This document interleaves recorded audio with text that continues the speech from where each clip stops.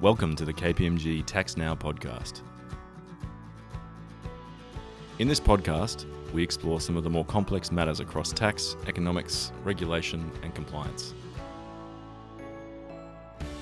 Each month, we meet with KPMG's foremost experts and other special guests to unpack key issues faced by taxpayers around the globe.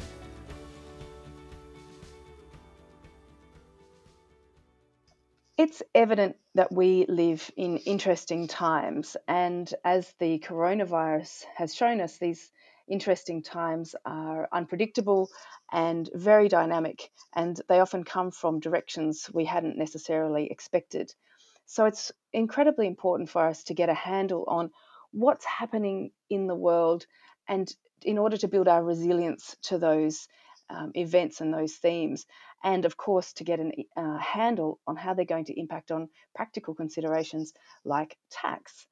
So I'm very happy to be joined by Pete Madden today, who's the National Leader of International Tax at KPMG and a member of the KPMG Global International Tax Steering Committee. Hi Pete, how are you going? Oh, well, thanks. That's great. And we're going to talk today about these international themes or these global themes and how they're impacting on tax around the world. My name is Meriden Varal, and I'm the Director of the Australia Geopolitics Hub here at KPMG. And what our role is to help support clients in understanding and, more importantly, navigating these kind of complexities. So, Pete, let's get started talking about some of these big changes that we're seeing happening around us at the moment. I think the first thing I'd like to ask you about is these structural shifts in the international system. Now, I think we all know that the international system is not a natural, neutral thing, but it's something that is constructed according to the circumstances at the time. And so, of course, we've been operating on a system that was really built after the Second World War, with the Bretton Woods institutions being put into place, and then more particularly after the end of the Cold War, where we saw a kind of a unilateral structure with the US as one of the as the major power. We're really seeing that start to change over the last few years. And I wondered, with that change, and particularly, say, the rise of Asia and the growing wealth of Asia, where people talk about the Asian century, how do you think that, as the first major theme, is affecting tax regimes around the world? And I know that's an enormous question, and bringing it down to sort of specific tax systems is probably a difficult one. But are you noticing anything there, Pete? Yeah, look, I suppose the biggest thing I've seen, and it's really just accelerated, is the sort of globalization of production of physical goods, and probably a move in towards the value being from physical goods to services, and especially digital services, and that's ramped up, even in the last 10 years. Now, we might have had a slight step back in the lockdown we've seen around the world, but we've seen that the whole supply chains of the production of our goods and services is being allocated to the country that best produce it. And obviously, we've seen a huge shift in manufacturing to countries like China, and that's probably now shifting to even lower cost jurisdictions. But we've seen very significant and complex supply chains around the world. The corporates may still be owned in the traditional countries such as the US or Europe, but their whole production, development of the ultimate product that they're delivering is manufactured or the IPs developed in various jurisdictions around the world, and that's really posed a huge issue as to where are the actual profits being earned, and who should have the rights to tax the profits made by a multinational corporation or group that has activities that generate the income all around the world. And probably the other factor is that, especially with the digital thing, economy, is where is actually those profits earned? Where the you don't have to have a physical presence in a jurisdiction in which to generate profits, and that's really been a dilemma of taxing authorities to work out how they could tax profits, which was very simple when you had goods being exported, manufactured and export, or IP developed and licensed. That's relatively simple to work out who should have the right to tax that. But with the mobility of movement of production facilities and development of the IP, we've seen a rise in tax competition between jurisdictions. They see a low tax rate as being a good way to attract business into their country. And Ireland's a classic example. The economy has boomed in the last 30 years because they were the first to provide tax incentives to move high value production, especially in the digital space, over to Ireland. So, and this has continued. So we've seen a global reduction in corporate tax rates because of competition. And do you see that increasing? I mean, do you think what we've seen with COVID-19 will continue to accelerate and exacerbate that tendency? I probably think we've come to the limit. I think people are now concerned that their tax base is being eroded. So whilst there might be still competition on the sort of headline rates, there'll be other mechanisms of levying tax, and we've certainly seen it in the digital economy where they're just charging a flat fee until they can work out the best way to do it for sales into your jurisdiction. So, that countries will be very careful to make sure that they get their fair share of tax rising from activities in their jurisdiction. And that you mentioned the kind of increasing challenges that digitization is causing.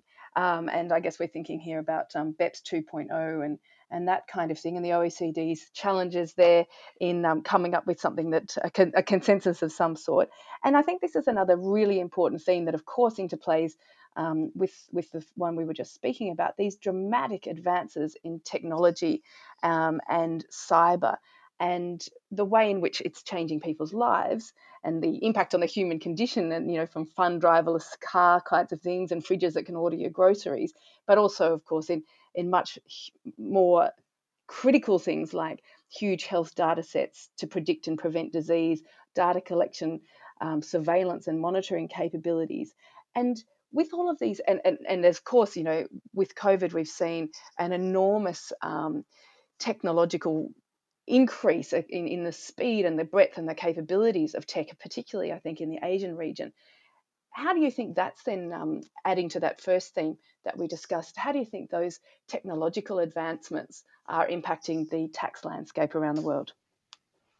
Well, that's the very issue, in that to work out where the value is being created, and technology, it's really hard to work out where that's actually sitting. You certainly have people developing that, and you sort of the tech companies in the US have giant numbers of people working on developing that technology, and principally that's probably in the west coast of the US. That's where the main centres are.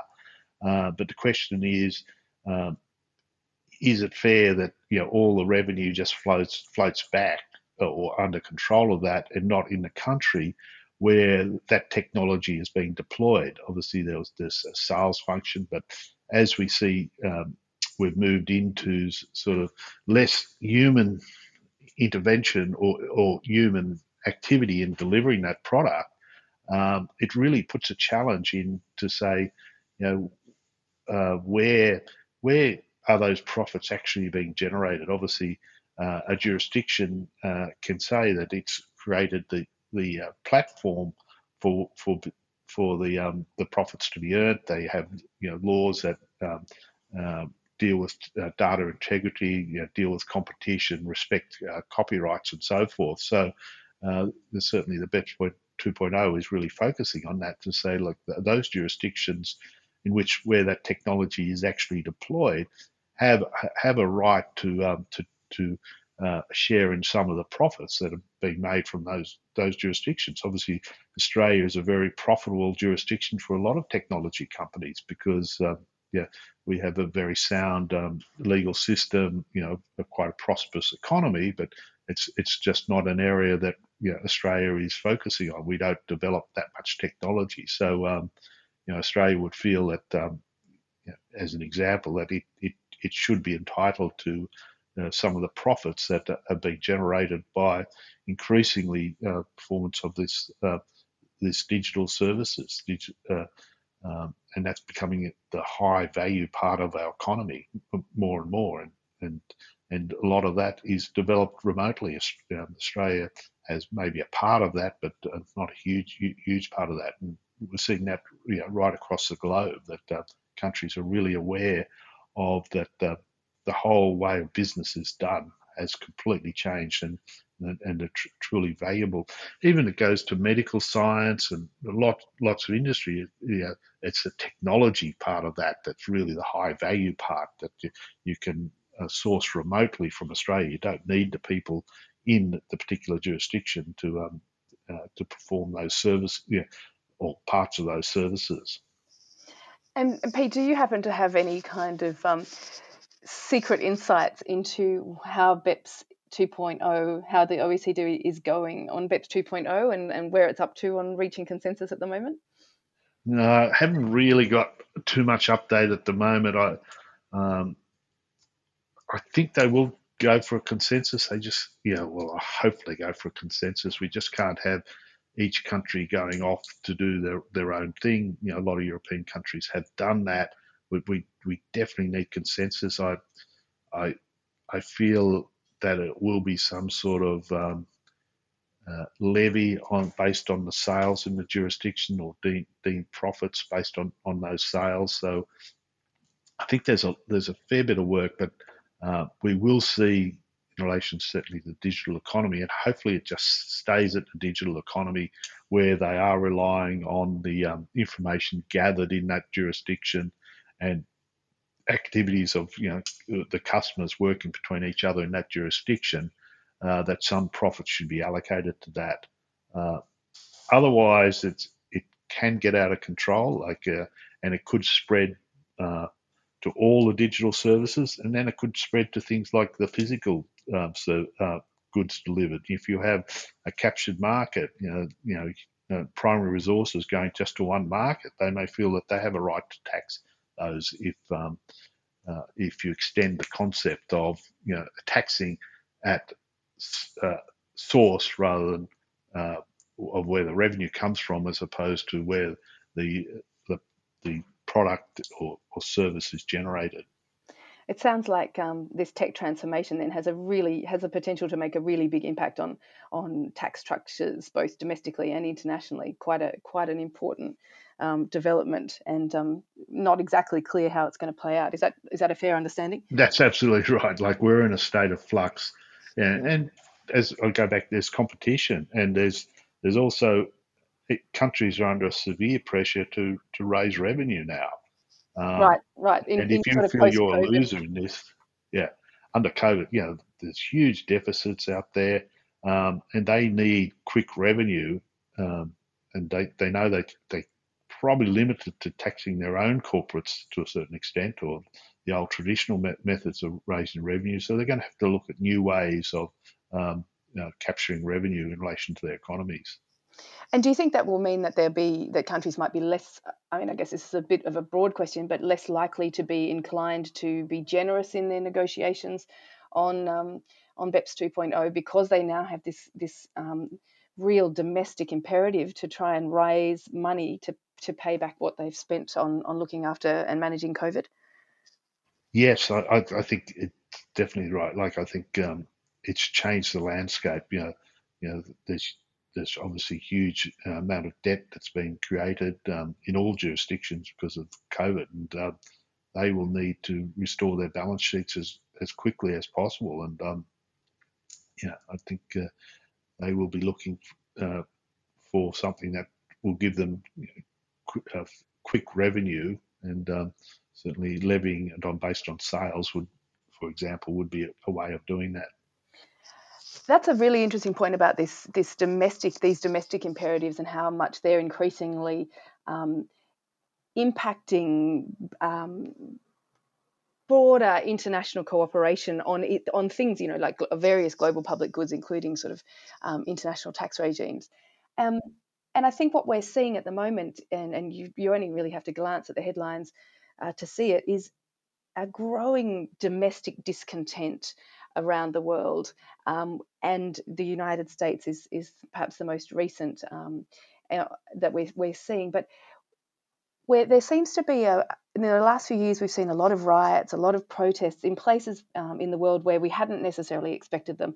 And there seems to be a theme among those in one way or another that there's a perception, real or inexperienced as well, real or experienced, of inequality and marginalization, and that the globalizing project, the kind of project of global capitalism, hasn't worked out, and that people are being extremely marginalized and haven't had an opportunity to benefit from that.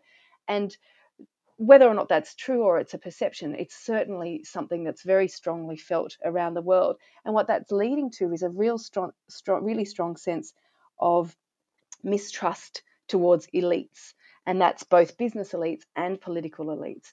And I think we're really starting to see that grow around the world as we see these scenes of protest, that people believe that authorities can't be trusted. And in response to that, there's a political shift as well at the political leadership level to this populist kind of leadership that actually thrives on, and in its own way depends on and reiterates and builds on that discontent, that popular sense of dissatisfaction. And a kind of cycle is created where you have that discontent. Populist leaders use it, leverage it, and build on it, and create further rifts and schisms in society. So we're seeing ethnic divisions, religious divisions, all of these sorts of things being deliberately used by populist leaders around the world, and in a broader environment of protecting the domestic against the rest of the world. But the domestic is also becoming more and more volatile. Do you see that as having an impact on tax regimes, both the kind of the domestic institutions? So as we see more populism growing in the world, populist leadership styles, we at the same time see things like less free media, or that the legal systems are being undermined, that civil society is being undermined, that independent rule of law is being undermined. So that in the domestic sphere, but also at the international sphere, the kind of emphasis on sovereignty, the emphasis on, we've got to look after ourselves. The international system is not working for us. We've got to just take care of ourselves, and this much more inward focus. How do you see those domestic and international attitudes of discontent impacting tax regimes? Yeah, quite significantly, actually, and I agree with everything you said, that certainly wealth has become very concentrated, and it's probably going back to the wealth concentration that we had at the turn of the 20th century, that the wealth is concentrated in not the top 1%, the top 1,000%. And obviously that's caused a lot of discontent in very large segments of populations of even the industrialized and wealthy countries. So, and what I'm seeing is that the governments really have to divert the attention from that. That they haven't really been prepared to deal with that by taxation. There's been talk about wealth taxes. I think that could well come back into play, because the actual concentration of wealth is quickly concentrating it in the hands of a very few. So that's one thing that we may well see, but it does come to the fore where political leaders are trying to divert attentions, and the popular statements like "we've got to bring manufacturing back home," everybody's trying to rip us off, so we're going to put tariffs on. So my concern is it's probably the more the tariffs, the restrictions on trade that we're going to see as a result of this. Everybody's trying to curry favour with the local dying industries by saying we're going to put tariffs on because everybody's dumping goods into our country. We're going to keep the steel mills going in the US and so forth. And that's that's a really bad outcome. I think it's a really bad combination of events, and it's easy for leaders to sort of blame the foreigner for the woes of the domestic market, and then start to sort of become ring fencing their economies and say, we've got to fix that up. And we'll see. More so in tariffs and probably less inviting foreign investment into a jurisdiction, so more scrutiny on that and maybe greater taxes. Whereas with probably the last 20 years, we've seen opening up of a free investment between jurisdictions. There's a real risk that will start to be wound back because of the current environment of a lot of people feeling left out of any wealth generation that's occurred over the last 20 or so years.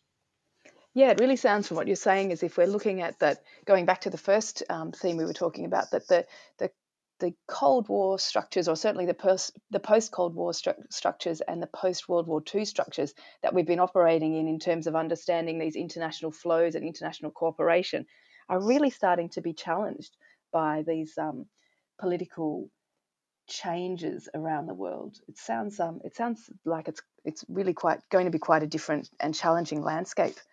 And I think another thing that's adding, of course, to the uncertainty is climate change. And we see that data from scientific organisations like NASA and Australia's own CSIRO show very clearly that the planet's already warming, and that's set to continue. And this often, I think, gets not mainstreamed into people's thought about risks and opportunities in doing business, and particularly in the tax environment. But this idea that extreme weather events like the catastrophic storms or bushfires or floods that we've recently experienced.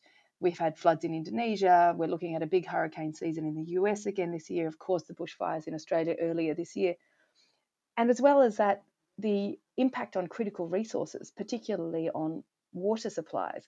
And that's something that's really a big focus in Asia. So we've seen that in Australia, we almost ran out of water earlier this year, but there's also a lot of domestic tensions and domestic pressure on accessing a critical resource like clean water, and that can overflow into cross-border tensions as well.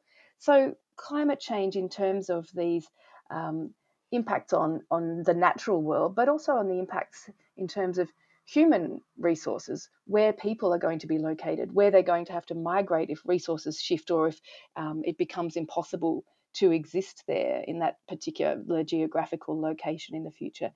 How do you think those kinds of changes might impact tax?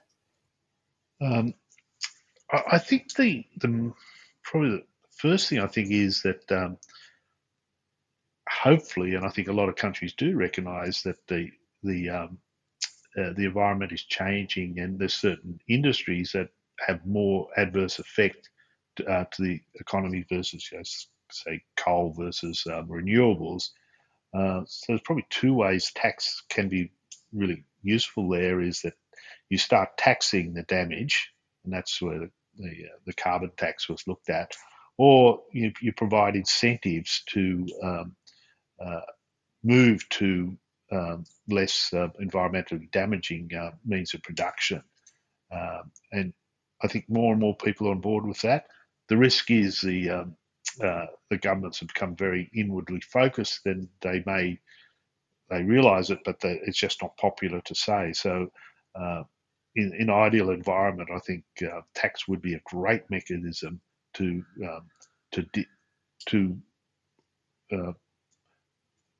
enhance the move to more environmentally friendly ways of production. It just really it should be a cost that should be paid for, and tax is the way to deal with that. Just unfortunately, the progress has not been great to date because there is a lot of political objections to it, or self-interest of a number of parties that resist this change. But as time goes by, as people are going to realise the damage that that's been the climate change is doing, and they realise that things have to be done to do it, and tax is a good lever to help move that change along. We're seeing that a bit in the EU, aren't we, with their Green Deal policies, including things like taxes around emitters and emissions, and that may have implications for Australia as well. Do you have any thoughts on that?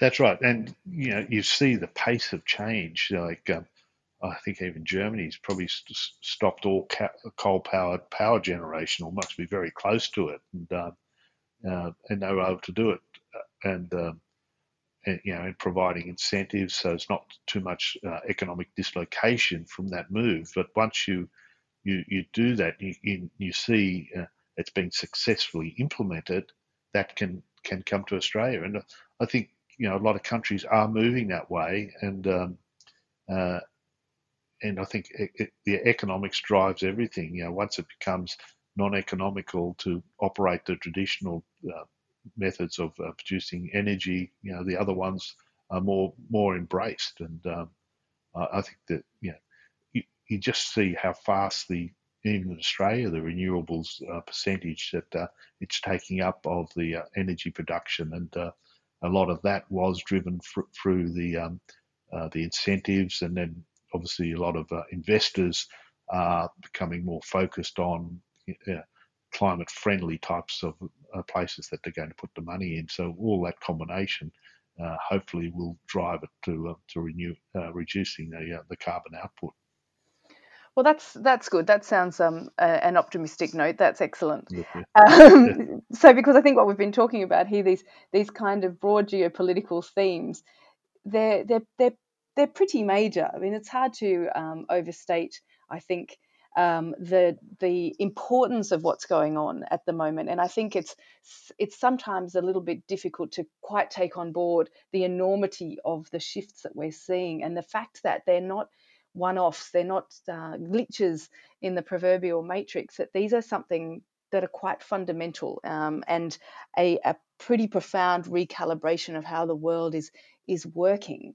And while we're in this flux, we don't really know exactly what we need to do in order to manage it. And probably the best response then, therefore, is to build resilience rather than set out specific plans of A, B, C, and then D.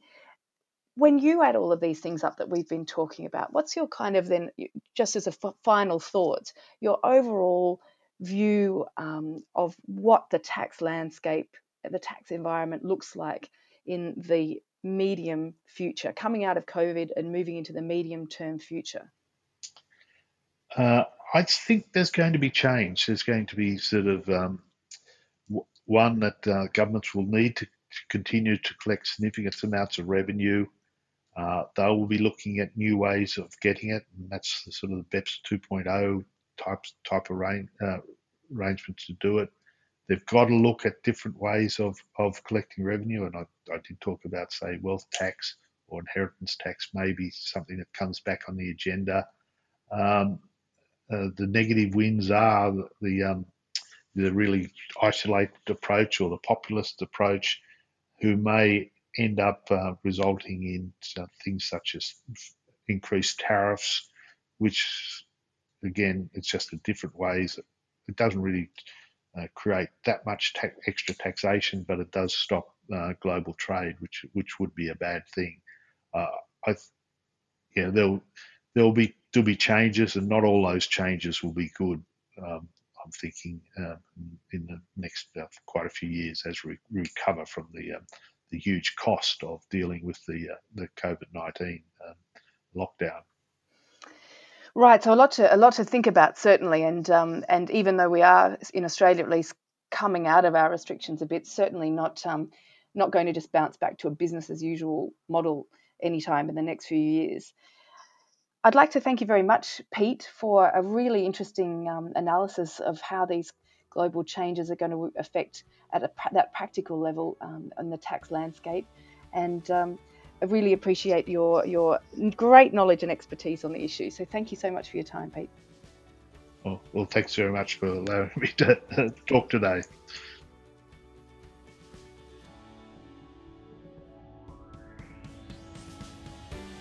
Thanks for listening to another episode of the KPMG Tax Now podcast. If you'd like to ask us a question, please send us an email at kpmgtaxnow@kpmg.com.au. Be sure to subscribe at kpmg.com/au/taxnow or follow our LinkedIn page, KPMG Tax Now Insights, for regular updates. That's all for now. We look forward to sharing more insights with you soon.